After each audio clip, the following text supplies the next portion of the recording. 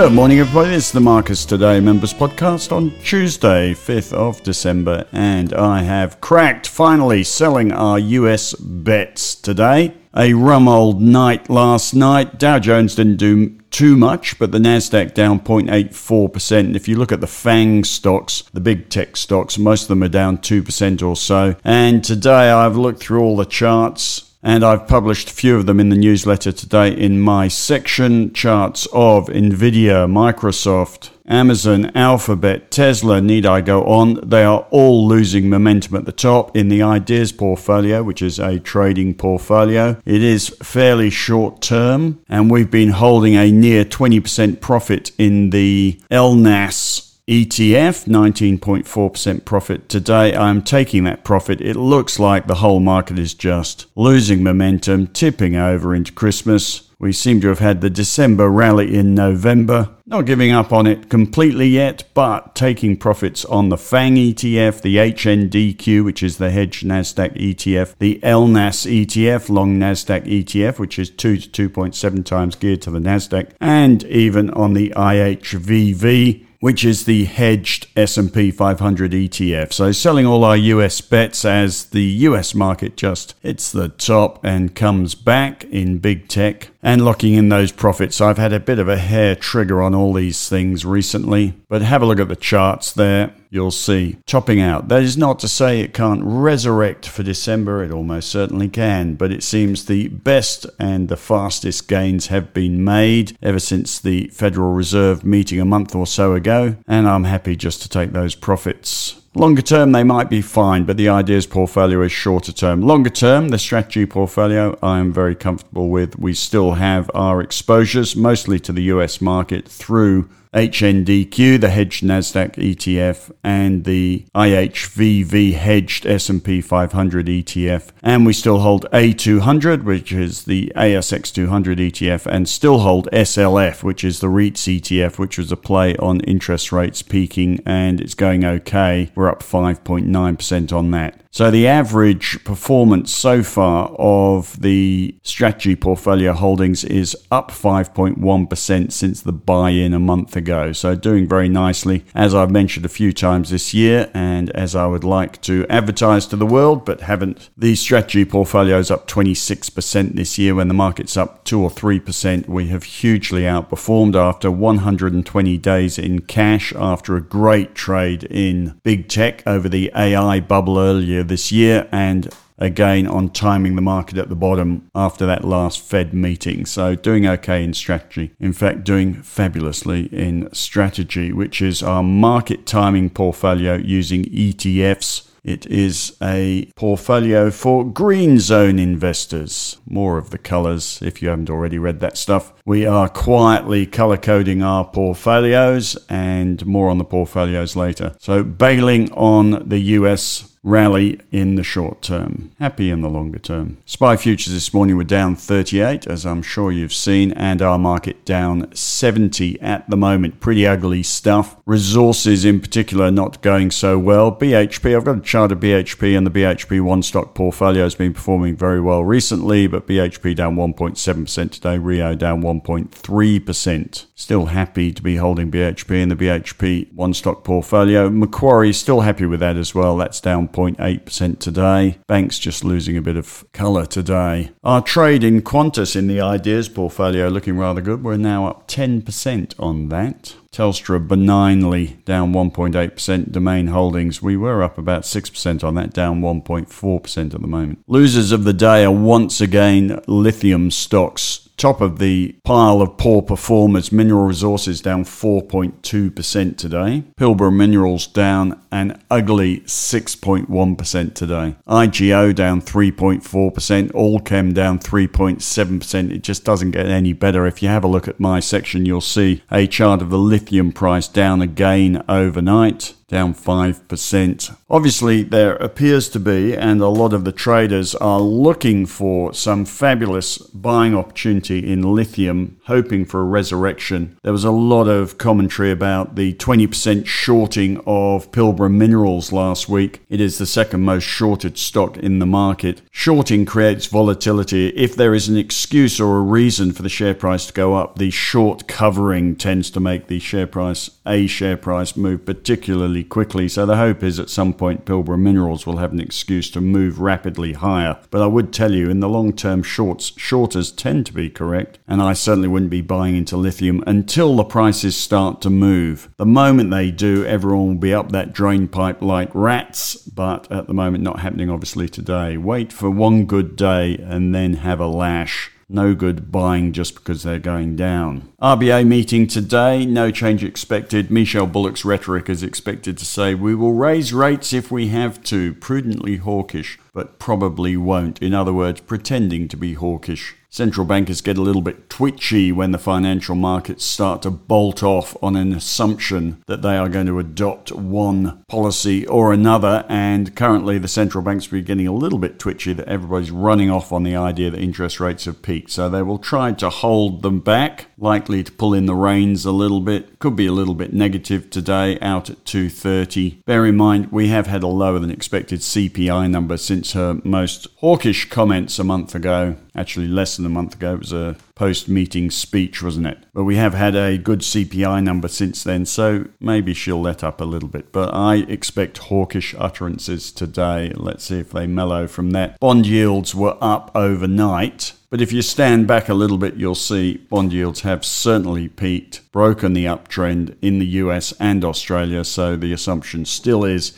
even though we get little blips with bond yields going up day by day or occasionally on a day, the big trend does seem to be down now, and that is hyper important for the equity market rally. Israel-Hamas conflict is back on, not good for markets generally, good for gold, good for oil. A lot of hype about the gold price, which has hit a record high, but coming off today, some of the worst performers today are gold stocks. You've got Northern Star, which has been a fabulous performer, down 4.4%.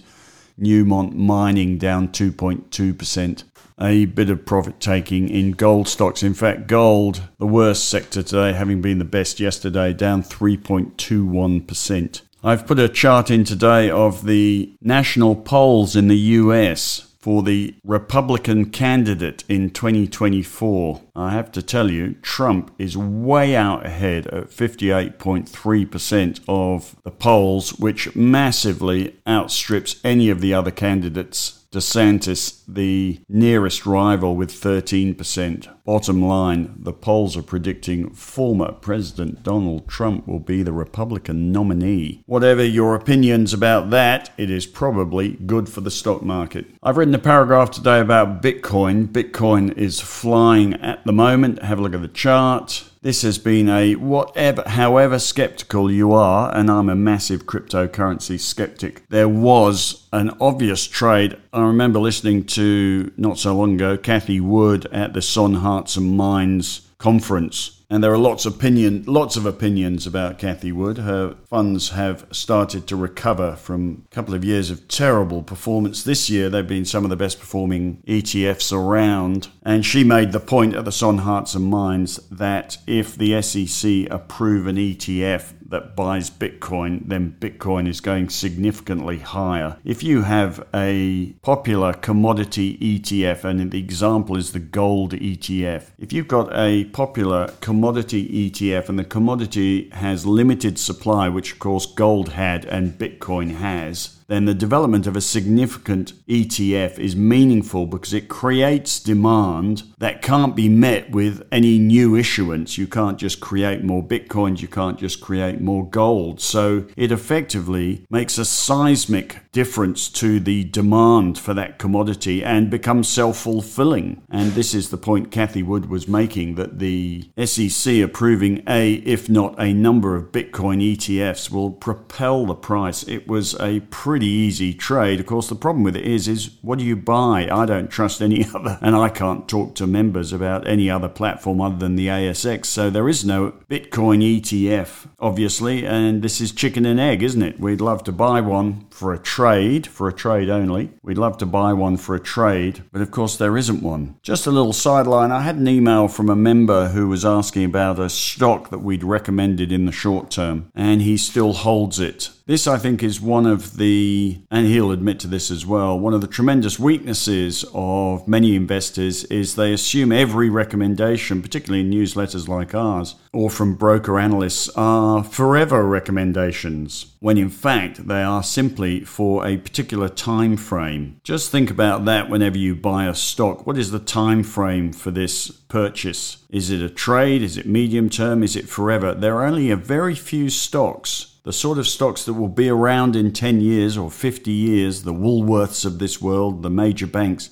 There are only very few stocks you'd ever buy forever or with the intention to hold forever. Every other recommendation, be it Pilbara Minerals or one of Henry's stocks, is only ever going to be for as long as they go up. They are effectively, everything is effectively a trade except for a small group of very large quality stocks. So just bear that in mind whenever you buy something. And that's not an excuse for us saying buy XYZ to find that 5 years later it's gone to nothing. Well, in the meantime, it might have tripled, and that was the opportunity in the trade. So just bear that in mind. Every trade has a time frame. Every purchase has a time frame, and you should really be aware of what you think the time frame is, because forever is only appropriate to a small group of stocks. You cannot go back to a piece of broker research 2 years ago that said buy XYZ and said you said buy it if you haven't followed the research ever since and spotted the point at which the broker said sell. Anyway, I digress. I've written some paragraphs about the Marcus Today long-term growth portfolio and the Marcus Today long-term income portfolio. Just to highlight, we have taken the decision to make some significant changes to the growth portfolio. We're going to significantly cut back on the stocks. Have a read of the paragraph. We're going to cut back to about 10-15 stocks, turning up with 35 stocks. If you're a new investor,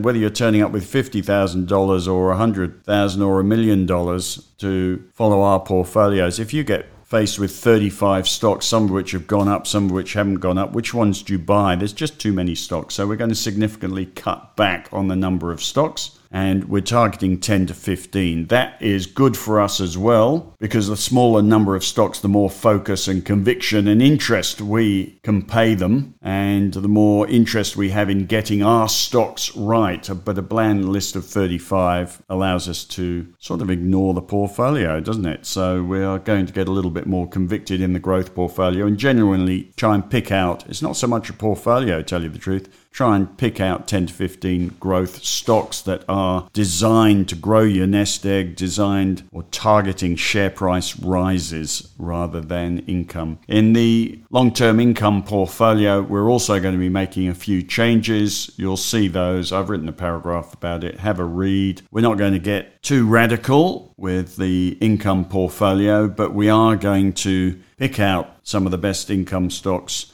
weight them accordingly, and come up with an average achievable yield, which is not really something you can manipulate. There is only so much income you can get from the market. Anyone promising more than anyone promising more than is available in yield from shares is only ever going to be paying you your capital back. Makes for great marketing, but just to give you an example, any ETF that's marketing a 10% plus yield has to be paying you your capital back. In the same way, I could promise you a 50% yield in an ETF. I could create an ETF that guarantees you a 50% yield. But of course, it's only going to pay you that for probably just over 2 years. And all I'm effectively doing is paying you back your capital. So for 2 years, I'd pay you half your capital back. The next year, I'd pay you your other half the capital back. And then there'd be a little bit left over probably from the interest I've earned on holding your cash for a while. But effectively, we would run out of money. The price of the ETF would go to zero, and that'd be that. But I could set up an ETF that yielded 50%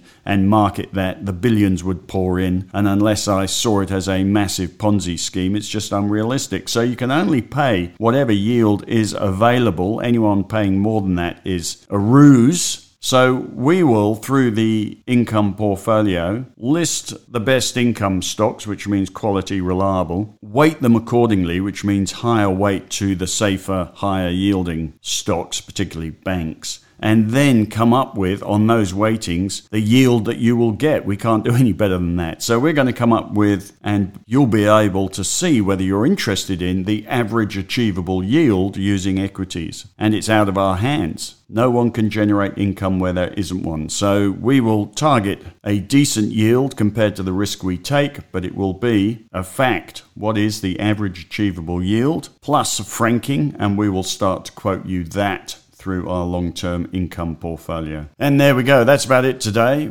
Waiting for the RBA in a couple of hours. ASX 200 just rallying a tiny touch. Resources on the nose. Gold seeing profit taking. Lithium in a hole. US jobs numbers on Friday, the next milestone after the RBA. That's about that. You have a good day. We'll be back with the end of day podcast. Otherwise, I'll see you tomorrow.